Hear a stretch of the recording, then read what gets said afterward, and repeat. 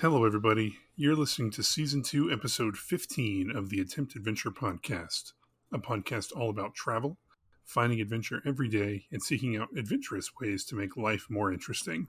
From Dallas, Texas, I'm your host, James Barrett, joined as always by my wonderful co-host, Michael DeRosiers in Bangkok, Thailand. How are you today, James? I am living. Are you settling in back home? Yeah, we can get into this at some point. I'm not super thrilled, but I know. whatever. How are you doing? I'm a lot better than I was last week, that's for sure. So, folks, I came down with the SARS-CoV-2. I got coronavirus last week. The Rona. Yeah, so I had been very, very careful. I don't even know where I got it. I only go to, 7-Eleven. I work from home. It must have been there then. Maybe, yeah. I was being really smug about it too. I was like, because everyone else in my family's gotten it. I thought I was one of those lucky people that has a natural immunity to it. Because my wife got it, and I obviously spent a lot of time with her, and her sister got it, who lives with us. My parents back home got it, although I wasn't with them at the time. My brothers had it. I was like the last man standing in my family that's not had it, and I was kind of joking. Like, James, a week ago, I was telling my wife, I was like, I kind of feel left out. Everyone's having this experience. I was joking about it. I was being cocky, but a couple days later, I had a scratchy throat, and I did a little antigen test, and wouldn't you know it, I was positive, so I isolated myself at a hotel for a week. For me, I have never tested positive. Yeah. My wife is certain that I did have it. I, however, am still holding strong with the I never tested positive for it, so therefore I never had it. Yeah, that's the Donald Trump method of beating the virus. Remember, he said we were testing too much. Since my wife's grandmother lives with us, just to keep the family safe, I went and isolated at a hotel. It was the same hotel I was in way back in the day when I was quarantining after I was exposed, when everyone was freaking out about it, back 2 years ago. We did a couple episodes of Ear Goggles back then. It's a very okay hotel, but it was fine. Did you at least have a decent time stuck in the hotel? I mean, I ordered Taco Bell one time. Oh, how was that? How was Thai Taco Bell? It's okay. It's pretty much what you'd expect. Not much beef. Most stuff is pork or chicken. Yeah, I mean, it's exactly what you expect. I will say that I do enjoy every once in a while a nice Taco Bell run. Yeah, I know. I haven't had it in probably 10 years or probably more than that. I don't know the last time I've had Taco Bell, maybe 15 years. But I just kind of felt like it. I was like, I'm sick and I'm going to have Mexican food. Yeah. Quote unquote. That's funny. You know what? Red Lobster just opened a branch here in Thailand, and I'm really excited to see what that's like. Thai Red Lobster. As long as they still have the biscuits, then I'm sold. I know. Because that's the only reason to go to Red Lobster. Thailand has really good seafood. Yeah, I know. Why open a Red Lobster? Well, it's going to do really well, just like Sizzler does. I love Sizzler. Sizzler doesn't exist here anymore, I don't think. I don't think it exists in the United States. And there's a Sizzler here at every shopping center, every mall. The Thais love Sizzler. What can I say? They love that salad bar, man. I do too. Not gonna lie. Oh man. Anyway, what are we talking about today, Michael? This week we're going to be talking with Ellie Johnson, author of The Barrens, a fantastic book that is a novel based on her. You're holding it right there. Yes, you've got it right there. It is a novel based on her adventures. It's fictional, but it is based on an epic journey that she herself undertook in the Canadian Barrens, past the Arctic Circle via canoe.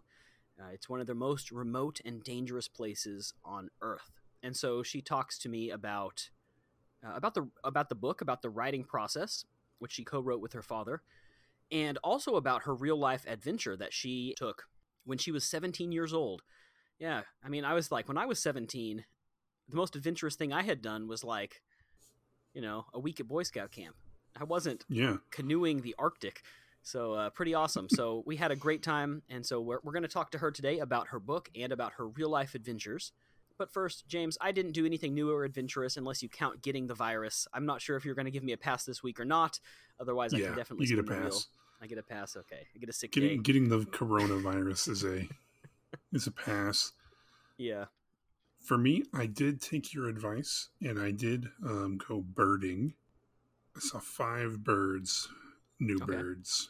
One of them was like some kind of finch. It was like kind of purple. It's kind of pretty cool looking. I don't know. I'm not going to bore everybody with trying to guess birds, but I did go birding. Well, good. It's a fun hobby. Next time I'm in America, we can go birding together.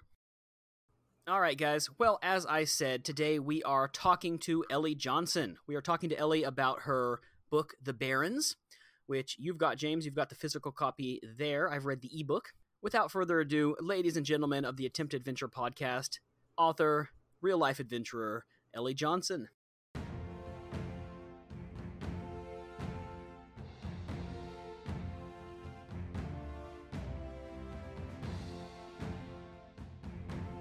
Welcome to the Attempted Adventure podcast. I'm glad that we were finally able to make this happen. We had some tech issues this morning, but we're here now, and that's what matters. For me, it's evening. Right. So where are you right now? Where are you based? I'm in Minnesota, so for me, It's like I'm literally 12 hours away. Yeah, so it's 8 p.m. Right. Well, cool. Well, the first thing is, why don't you just introduce yourself, and what is your relationship with adventure? Well, my name is Ellie Johnson. I'm one of the co-authors of The Barrens, A Story of Love and Death in the Canadian Arctic, which I wrote with my father, Kurt Johnson. And we wrote this fiction story about 2 lesbian women who go traveling on a river in the Arctic. And one of them has an accident and gets severely injured. We wrote that story based in a lot of ways on my upbringing, but also a trip I took with 3 other women in 2016 when I was 17 to the far northern Canadian Arctic along the Phelan River, which is in the Arctic Circle. So I'm a high school teacher, and I teach 17-year-olds, and it is just incredible to think of anyone going. I mean, I've never done anything like that. When I was 17, the most adventurous thing I think I had done is maybe, a night away at a state park or something like that. I mean, that's amazing. What an adventure. That was the summer between high school and college. So it was, I graduated high school, and then I did a little trip with my parents, and then I spent 2 months in the Arctic, and then I came home and I went to college. Wow. It was just kind of something that was built up through years of going to the summer camp that eventually sent me to the Arctic. It was like me, 2 other women around my age, and another woman who is our counselor, who is like 22 at the time, like not significantly older than us by any means. Right. But I had been doing like progressively more technical and challenging and long trips since I was about 7th, 8th grade. Well, that is so cool. So what about that inspired you to write the novel? How did you decide to write a book? Well, really, when I came back, my dad was the only one who was really interested in my stories, the nitty gritty about the route we took, the plants, the animals, the relationships that were formed. And ultimately, he was pushing me while I was at school. I went to school for English. He was pushing me to write a story on my own based on my experience in the Arctic, because he was just so fascinated by the environment. And I said, well, honestly, dude, I'm busy. You write it. And so he went on to write a little novella based on my experiences about like 2 women who go into the Arctic, and one of them dies and the other one has to carry her body out. And that story turned into a full novel over hours and hours of conversations, beers, pool, and an attempt on his part to flesh out these characters and really recreate the environment, the story, and everything involved. What was it like working with your dad to write a book? Challenging, but fun. And I mean, we learned a lot about each other. I think at the end of the day, and he'll say this too, it's like he was put in a position where he felt compelled to ask questions that no parent really wants to know about their kid, about sexuality, relationships, both good and bad, about like intimacy. And he was willing to ask. And so I was willing to be honest and, really work through these questions of like who these people are, what makes like a full character, what makes like a lesbian character. All of those conversations kind of led to these fleshed out characters. And a lot of growth between us. maybe. Yeah.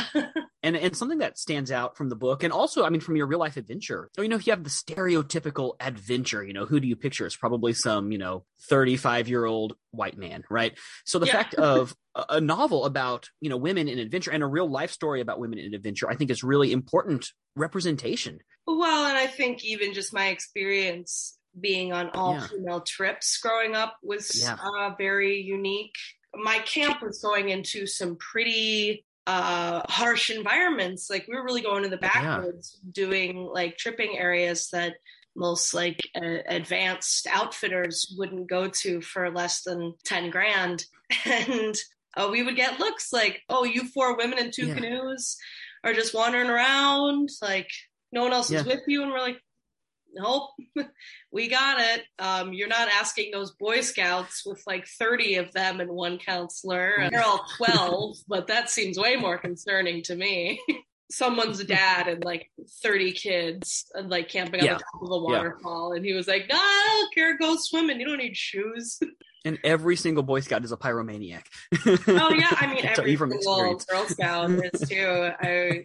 We loved starting. I loved working with the stoves. I later became the manager at the camp, and my favorite part was playing with the stoves and teaching the kids fire tricks. Well, okay, let's talk a little bit more about your epic canoeing adventure. So what were the most exciting or dangerous moments that happened along the way? I mean, the whole thing was like a light mix of, oh, this is really peaceful. Oh my God, this is entirely dangerous. And wow, I'm just, this is such a remote area. There is no one near me. Yeah. This feels really crazy. I think some of the moments that really stand out, well, as dangerous, we had a few crossings on these major lakes that were towards the end of the lake, the end of the river. You have these lake systems that are actually like really massive lakes in an area with no trees. So the wind, it's really fast, large, and it becomes a challenge paddling. But on these big lakes, you start to see swells upwards of like 3 meters. It's like, how do you navigate that in a canoe? Wow. You try to avoid it if you can. But we had to do a crossing at one point where it was like 2-3 mile crossing. We were a mile at least from each shore. And I was like, oh gosh, better not tip the canoe now. Right. Or else that's certain death. So we just got to keep paddling. And really what you do is you get on your knees, you get into whitewater positions. So that's loose hips, paddling, strong paddling, keep the boat forward. Don't let it go immediately to the side of the waves. You want the front of the boat pointed somewhat towards the waves. Then you can break the waves but still move forward, which is a little bit technical and annoying, but it's true. If you're ever caught in a wave in a boat, don't let the boat go sideways to the wave. On the other side of the coin, how about the most beautiful place that you saw or the most memorable moment on your adventure? Because that area, just looking at the photographs online of that part of Canada, it is just like so unbelievably beautiful. But what was like, is there any moment that just stood out as just breathtaking? I don't know. The whole area itself is just incredible. It's kind of like a desert made of sand, moss, and ice and river systems. So it's just like so startling. Like you even like hike 10 feet up on a hill and you could see for miles in any direction. It's really startling. But in particular, there was an area we were paddling and we saw that there was a marked set on the map, and it was marked like any of our sets we would run or even just like hop across in a boat if it was just over a couple of rocks. You shouldn't do that, but we definitely boat scouted some sets a couple times. Yeah. But so this one we like pull off to scout it. It doesn't look that bad. We were talking about what the run out might look like. This one might be a fun one to, run in a little bit, maybe have some lunch because it looked like a nice area. We walked about 10 feet and look, and it's a 40-foot waterfall. With, oh my gosh. Like giant rock precipice in the middle and like a full 20-foot drop to a ledge and then another one. A giant swirling hole at the bottom where it's like if you went in that, not even a boat would come out for at least half an hour. So we were like, okay, we're not going to run that. And as you approach it, it looks so low key, and it's like the current is pulling you towards it. And it's just marked like anything else on the map. So that was a little mix of like dangerous, but also it was one of the most incredible waterfalls we've ever seen. And to like see something that massive and beautiful that was like unnamed that far up in a remote river system, it just felt like pretty insane to see something that like in anywhere else in the world, this would be like a tourist destination, parks surrounding it. It would have restaurants and people taking pictures and climbing where they weren't supposed to and carving their names into rocks. And here it was just this hidden, dangerous, beautiful, giant cliff that just opened up into like this big plateau of the river system that like went on for miles. That's one of the things that about that part of the world, really. And one of the things that you mentioned also in the book, just how empty it is. You're just not seeing anyone. And that was one of the, obviously one of the plot points, right, of the book, the desperate search. Is there anyone around that can help us? And you're basically alone. Did you run into anyone else while you were up there? We didn't see another living soul after we were dropped off by float plane, day about 45. I'd say when we saw a man fishing with his son, and as is custom along a river like that, he like stopped in to check in, say, hey, how you doing? Everyone all good? Do you like need anything? And we're like, no, we're still good. We're still on track. And he was like, okay, just FYI, we're hunting a bear that's on the other side of the river. So maybe just stay on this side. We're like, cool, thanks, man. Good to know. Grizzlies, yeah.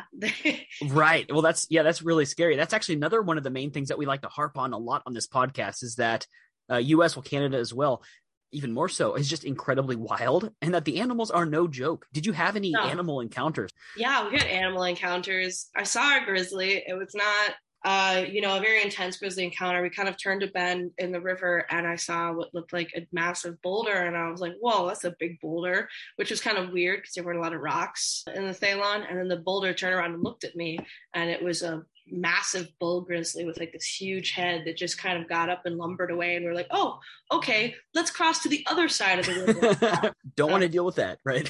Yeah, when I was working as equipment manager, we actually had a group who got a grizzly got a little territorial with their space, took over their campsite, and they managed to get their like sat phone and first aid kit and ran away, but that's all they could grab. And so they were stuck out there and needed to get flown out. And it was my job to go through their equipment once they drove the bear away. And we got back, like these tents were in shreds, these poles from the tent were snapped. But I remember the most impressive thing I saw was the literal bear barrels, which are built to be smell prevention, hard to open for, frankly, mostly black bears, because what the grizzly did to this, it looked like paper mache. It's just like, oh my gosh. 4 long claw marks. They were just pulled up. Like it looked like so plastic scary from a Dasani bottle, not oh my gosh, not a bear barrel. It was crazy. That's one thing that makes me quite grateful for where I am. So I'm in Thailand, and the worst I've had is I had a monkey that got into my cooler and ate all my food. Monkeys are no joke, though. They're not. They're mean, like mean little creatures. Yeah. Oh yeah, they're smart and they'll get into stuff. I did some traveling in like the Caribbean and Puerto Rico and everything, and they'll go after phones and watches and stuff too. They like the shiny stuff. That's terrible. But I mean, like just being in northern Minnesota, you see so many things. There was recently, so there's been a lot of coyote sightings, even just in my neighborhood. But there is also recently a couple lynx and even a cougar sightings in northern Minnesota. Cougars are also no joke. They're territorial and scary. Yeah. In the Arctic, really, the ones we had the most run-ins with were muskox, which are just big, and they have herds with young calves they're protecting in the summer. So they just get really territorial and aggressive. So you just want to steer clear of them. But they'll give you plenty of warnings before they charge you. So you just try to avoid them if you can. That's the best. Yeah, but they're cool, and you can see them from a mile away because they travel in pretty big herds, and the calves are so cute, though. Well, let's talk about logistics. So going on an adventure like this, what do you have to do to prepare for it? Because that, 450 miles, that is no easy task. So what do you do to prepare and plan for a journey like this? Well, the camp starts planning, permitting, insurance, even like getting, everyone's names on permits that they got on the trip in the middle of the year. They do all that leading up and take on a lot of that responsibility because the permits are expensive. The logistics are expensive. You have to coordinate flights. and find people who are willing to do them. And at that time of the year, when you have the tickets and permit, and the more remote the area, the more challenging that can get. And then you have the counselors themselves who are planning routes, talking to people in camp, trying to plan like meals. They plan meals with their group a lot, but just like quantities and coordination on just like how much stuff you're going to need on a, trip of that scale. But a lot of the planning is actually done, when the kids get to camp and start working together on the, final decisions on the trip, the planning and the night by nights that you plan, especially for canoeing. You got to plan the night by nights, and you plan the meals. And if you're a canoeer, we took all that food, flew with it, and carried it the entire time. So we had 120 to 140 some of them got even heavier, but these food packs are massive. We were carrying those the whole time. PVC canoes. We actually picked up our canoes when we flew into Yellowstone and had to build them on site. And I was constantly doing leveling like changes, which was a bit of a nightmare, but I learned a lot about it. Other than that, we did, some whitewater prep. You got to do some whitewater safety courses and, just some training to get the muscles going again before you go on a trip like that. Yeah. Safety things. We had to do bear training with bear spray. One of the things that stood out to me in the book were the descriptions of the scenery. So how did you manage to sort of capture that in the written form, right? So how did you manage to bring that scene into the novel? Because I assume that would have been all you, since you were the one that was there, right? Your dad wasn't there with you when you. So funny enough, not at all. Really? Okay. I am a writer in my own right. Went to school for English, so I did some editing and read over some sections once he presented them to me. But really, he was the one who just sat and had to produce in a vacuum, 1,500 words every day, craft a story that was cohesive, that worked. And the environment he reproduced incredibly well, just based on a lot of conversations, reading like journals about the area and other people's accounts, looking at pictures, just talking about things. And like, he would give me sections and I'd say like, oh, that doesn't feel right, or that doesn't seem right, or I never saw anything that looked like that. Just, stuff like that. But a lot of it was like him, sitting in a vacuum and producing a story that spoke to, not only the environment, but the characters, and then kind of giving it to me and saying like, hey, does this work for you? Does this feel authentic? Does this feel like, what you guys experienced when you were on trail? Because I'm also still like close with all the people who I was there with, and the relationships that formed, and the kind of like tension and bond of like people on trail that really factors in earlier on in the book. And survival is such a very human experience, right? It's such like a very human story. So that must be like an unbreakable bond. Well, it's funny. I think to a certain extent, when we're talking about like wilderness survival, people think it's about these like stories, right? Like what survival looks like. What did you do to survive? You look at things like, The Revenant. People think like, what did you do to survive a bear attack? But the reality is like, survival is about routine. Living in the outback's about routine. Existing in harsh environments is about routine. It's about like waking up, doing a lot of the same things to protect yourself, to prepare yourself, to move from point A to point B, to eat the right meals, the right calories, and set yourself up for success in the future. And also find time to take a break and go fishing and not hate where you are. I mean, like that's at a certain point in the book, survival is not like, what do you do if someone's injured, or what do you do if you can't reach civilization? It's like, how do you get out? How do you go to sleep at night and find warmth? How do you wake up in the morning and keep going? There's a lot of things that just become rote, but there's something beautiful in that, I think. A lot of us maybe aren't brave enough or don't have the time or resources or whatever to go out on a trip like this, but how can we connect to the outdoors anyway? How can we get out into nature? Start simple. I garden a ton. I love gardening. I have a house in West St. Paul, so I do live in like the city. I live in I live across the bridge from downtown. Minnesota's a lovely place. I'm on the river, and we're really lucky to have like the access to the outdoors and the growth we do, even in an urban environment. But you can start as simple as herb buckets. I've had really good success with herb buckets, and my mom does in northern Minnesota too, which is a super harsh environment. Potting soil, which you don't even need, but it's a great starter. It's pretty cheap. Just find like a good source of soil if it's like in the woods or near you, or you have access to a compost. And herb plants can be trimmed and cut and propagated from other places, bought for cheap, and really easy to take care of. Just move and find the sun. And it's so rewarding to grow something for yourself and learn about them and how they grow and how they thrive. I love gardening and I love planting, and learn about the things around in your area, not just the plants, but the animals, what's scurrying around, that's stuff's so fun. One thing people kind of forget is that, at least in North America, we're never really that far from nature. No, particularly not in North America. Frankly, just sit long enough and watch like ravens. They're very interesting and they do very silly things.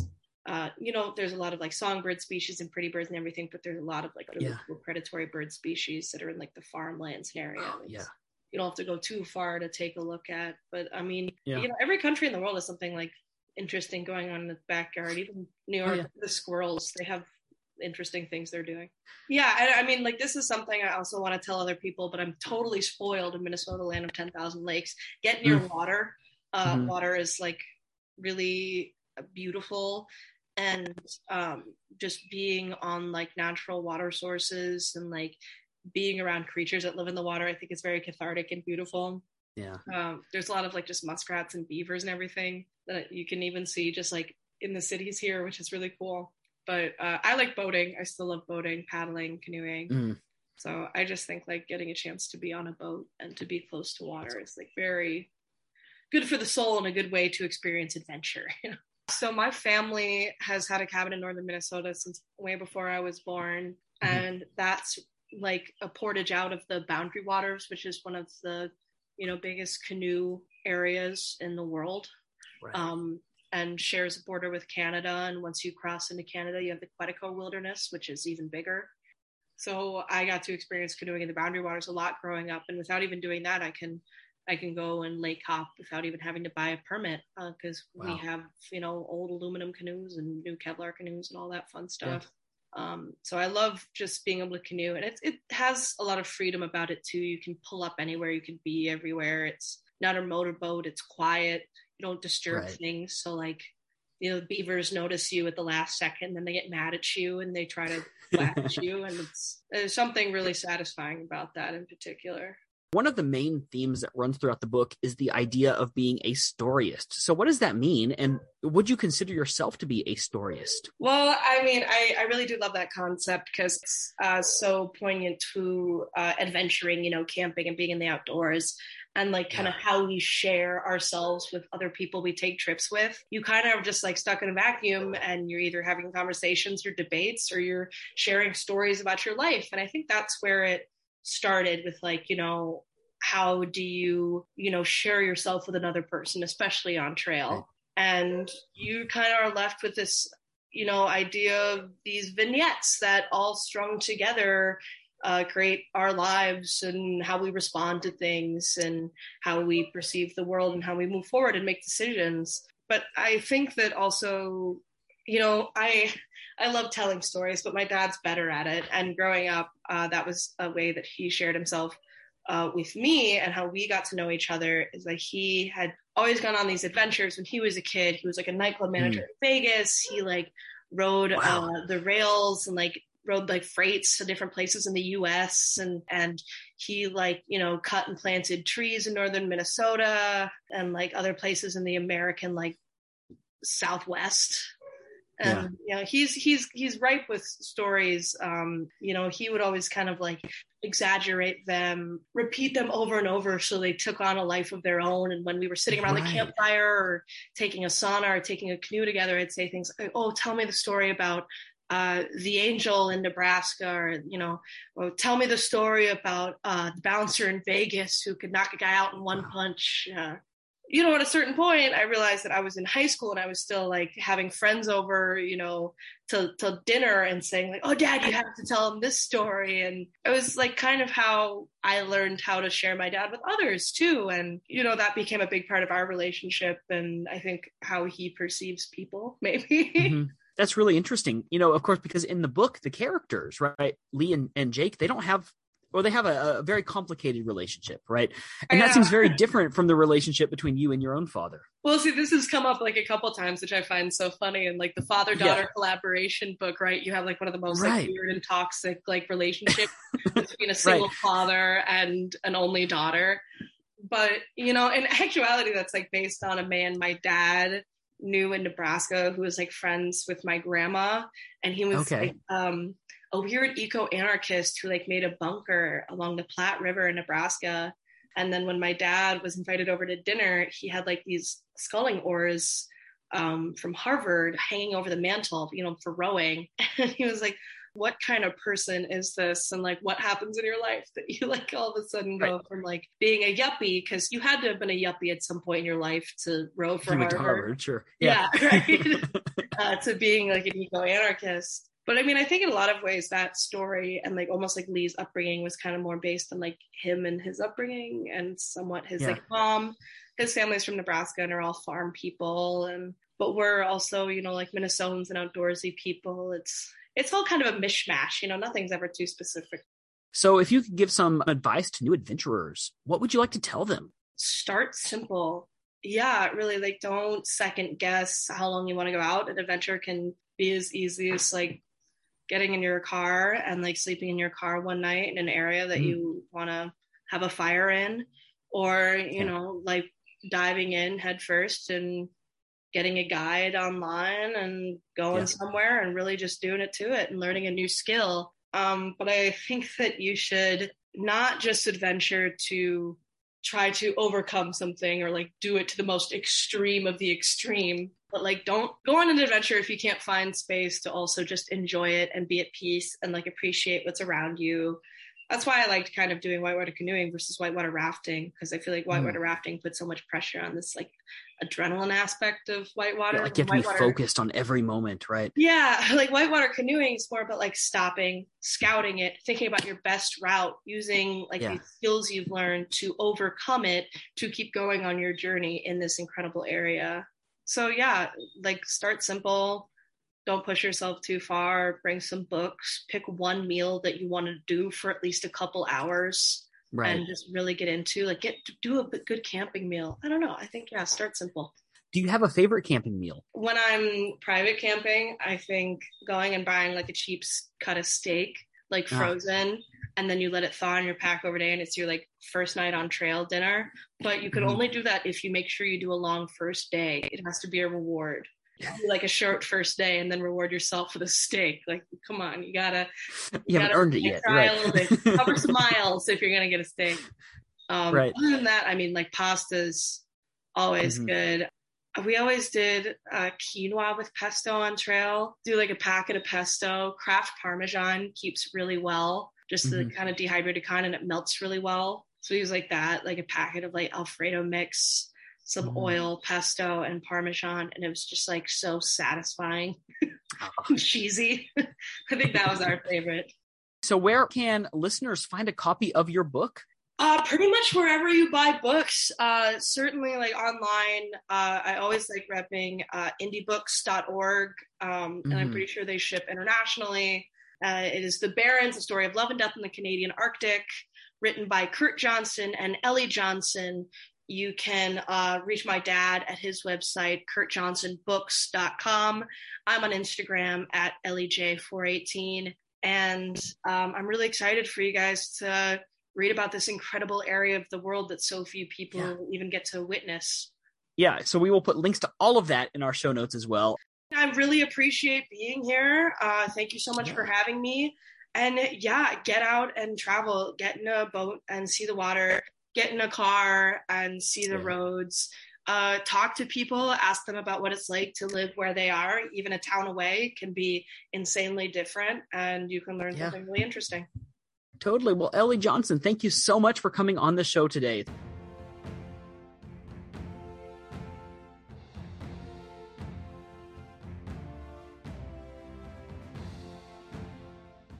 And we are back, James. Of course, we're going to be putting links to all of that in the show notes on attemptadventure.com. So, James, I'll ask you this. When you were 17, what was the most adventurous thing you had done? probably similar to you. I'd spent some time at Boy Scout camps. It's like that time that you and I went camping on the beach. We did go camping on the beach. I was probably around 17. Yeah. We went camping in the woods at the state park. We tried to sleep in the back of a truck. Yeah, because we were just too lazy to set up the tent. We had a tent, to be fair. We did have a tent, but it was also like 110 degrees at night, and we were just like, "Why are we doing this?" And our friend was supposed to come and didn't. Yeah. But anyway, so I was not doing very adventurous things when I was that age. You know, it's interesting because my dad did several long canoe trips up to the Boundary Waters, and he was like 15, 16, 17 when he did those. And so I'm just like, man, when I was 17, I didn't do anything. Yeah. I mean, to be fair, Ellie at 17 has done more than I've done now. I mean... Oh, yeah, 100%. She's way more. Yeah, I haven't done anything close. Not even close. Yeah. I mean, that's inspiration right there. Of course, in the book, things go wrong. In real life, you hope that doesn't happen. But what I did like so much about the book is just the way that it made you feel, you know, that isolation of being in this desolate, you know, beautiful, rugged landscape.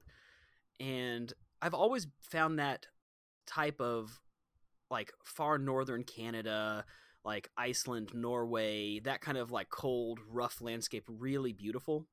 Like the Skyrim landscape, you know? Yeah. No, it's very true. Thank you again, Ellie, so much for coming on the show. It was a blast. Well, James, with that being said, it is time now for our favorite segment, Adventures in the News. This week, sir, it's your turn. So what have you got to share with us today? This one comes from one of my favorite websites, outsideonline.com. This one is not funny, more of a public service announcement, I guess. Okay. Yellowstone employees found a human foot floating in a hot spring. So, in most places, hot springs are nice, and you go sit in them, and they're very pleasant experiences. Not so in Yellowstone National Park. No.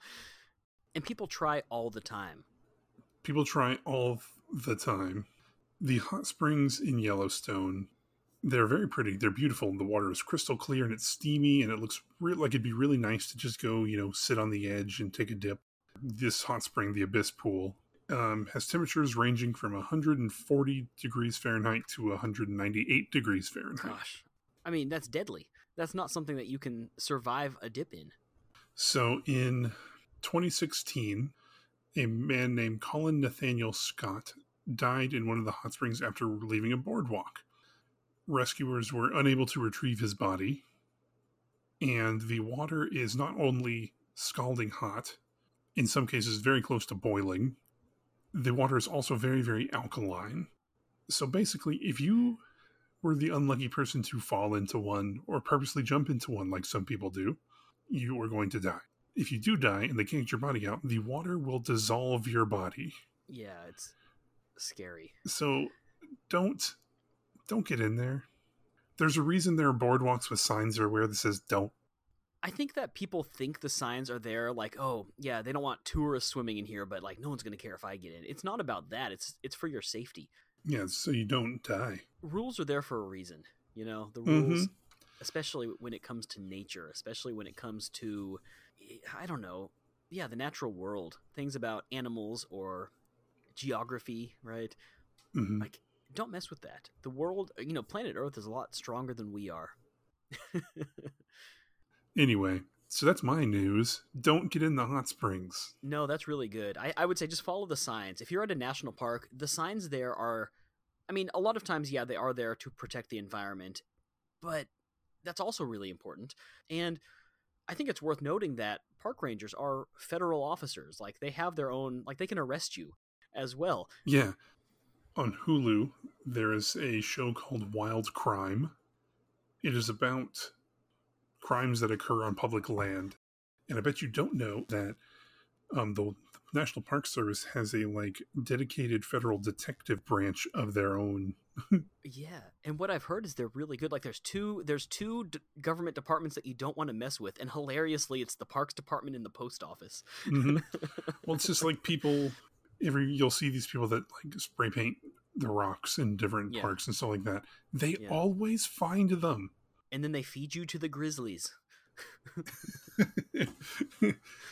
But yeah, just follow the signs, everybody. That's all I got. Thank you so much for listening. If you enjoyed the show today, please don't forget to subscribe and consider us giving a review on whatever podcast app you prefer. If you liked what we do here, a 5-star review really helps out. You can find more Attempt Adventure content on Facebook, Instagram, YouTube. We are all Attempt Adventure.